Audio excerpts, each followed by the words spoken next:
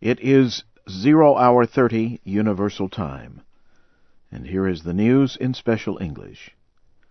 American and Pakistani officials say a secret joint operation captured Afghanistan's top Taliban military commander several days ago in Karachi. Officials say Mullah Abdul Ghani Baradar is the most important Taliban member detained since the Afghan war began in 2001. They said that he is second in influence only to the man who created the Taliban, Mullah Muhammad Omar. Pakistan's interior minister neither confirmed nor denied the capture of Mullah Baradar. The Taliban in Afghanistan deny he has been detained, but Pakistani and American intelligence agents have said they are questioning the Taliban commander. Bombs and rebel gunmen are slowing Afghan and NATO troops as they seek to clear a Taliban position in southern Afghanistan. Afghan officials say the rebels are fleeing from Marja in Helmand province. NATO said Tuesday that one of its soldiers was killed in a bombing related to the operation. Officials also reported that at least 35 militants died in the first 2 days of fighting. The joint offensive began February 13th. Afghan civilians also are being killed. The North Atlantic Treaty Organization has reported 15 civilian deaths. This includes 12 civilians killed Sunday when NATO rockets hit a home in Marja. Secretary of State Hillary Clinton says the United States is considering restrictions against Iran's Revolutionary Guard Corps.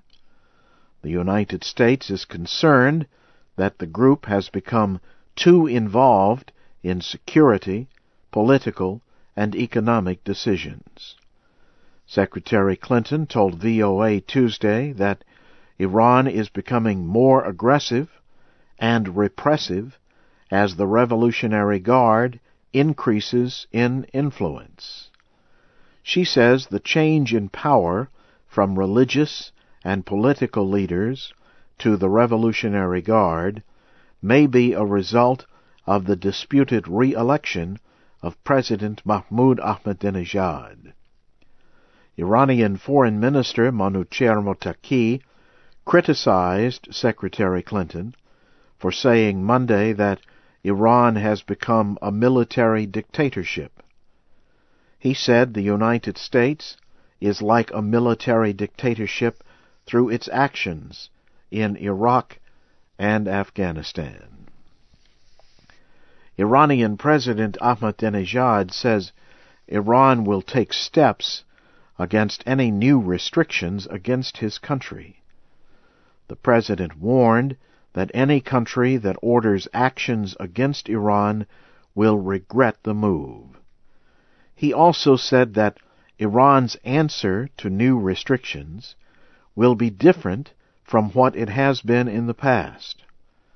Mr. Ahmadinejad said Iran is still considering whether to accept an exchange agreement negotiated by the United Nations. The plan calls for Iran to ship its low-enriched uranium to foreign countries. In return, Iran would receive nuclear fuel. Some nations believe the plan could limit Iranian ability to develop a nuclear weapon. You are listening to the news in VOA Special English. United Nations officials say gunmen have fired on Pakistani peacekeepers in the Darfur area of Sudan. 7 peacekeepers were injured. Officials say unidentified attackers opened fire on a group of peacekeepers near Nyala in South Darfur State. Earlier Tuesday, peacekeepers in Darfur said new fighting has killed many people over the past few days. The joint United Nations African Union delegation in Darfur, or UNAMID, said the conflict has caused more than 14,000 people to flee their homes. The clashes are taking place in the Jebel Mara area of South Darfur and at Jebel Moon in West Darfur. UNAMID did not say who was involved in the clashes. Rebel groups report being attacked by Sudanese government forces. In Ukraine, defeated presidential candidate Yulia Tymoshenko has taken legal action in her effort to cancel the results of the recent election. Ms. Tymoshenko arrived at the Supreme Administrative Court in Kiev Tuesday. She brought boxes of evidence that she said show the election won by Viktor Yanukovych was dishonest. She claims cheating robbed her of 1 million votes. Final election results showed her losing by almost 888,000 votes. President Obama has announced an $8 billion government loan for the building of 2 nuclear reactors. They are to be built near the city of Atlanta, Georgia. They would be America's first new reactors in 30 years. The President said the loan is just the beginning of efforts to end dependence on foreign energy. Mr. Obama also said that America must do more to create clean energy. He spoke to workers and officials at a job training center near Washington, D.C. A new study by Egyptian scientists says the ancient ruler King Tutankhamun most likely died of malaria and bone problems. The research team was led by the Supreme Council of Antiquities chief Zahi Hawass. The researchers used X-ray and genetic testing to study the bodies of 11 ancient rulers, including King Tut. King Tutankhamun died over 3,000 years ago at the age of 19. He is historically important because of the many beautiful objects discovered in his burial place in 1922. The study was published in the Journal of the American Medical Association.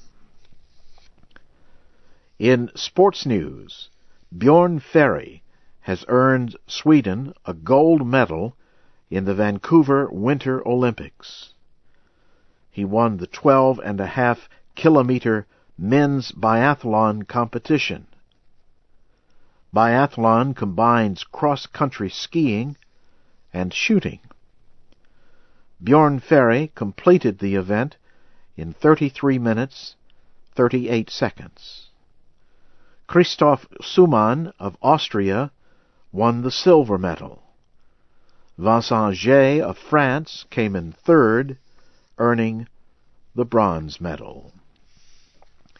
And now briefly, here again is the major news of the hour. American and Pakistani officials say a secret joint operation captured Afghanistan's top Taliban military commander several days ago in Karachi. Secretary of State Hillary Clinton says the United States is considering restrictions against Iran's Revolutionary Guard Corps. And the UN says gunmen have fired on Pakistani peacekeepers in the Darfur area of Sudan. 7 peacekeepers were injured. That's the news in VOA Special English from Washington.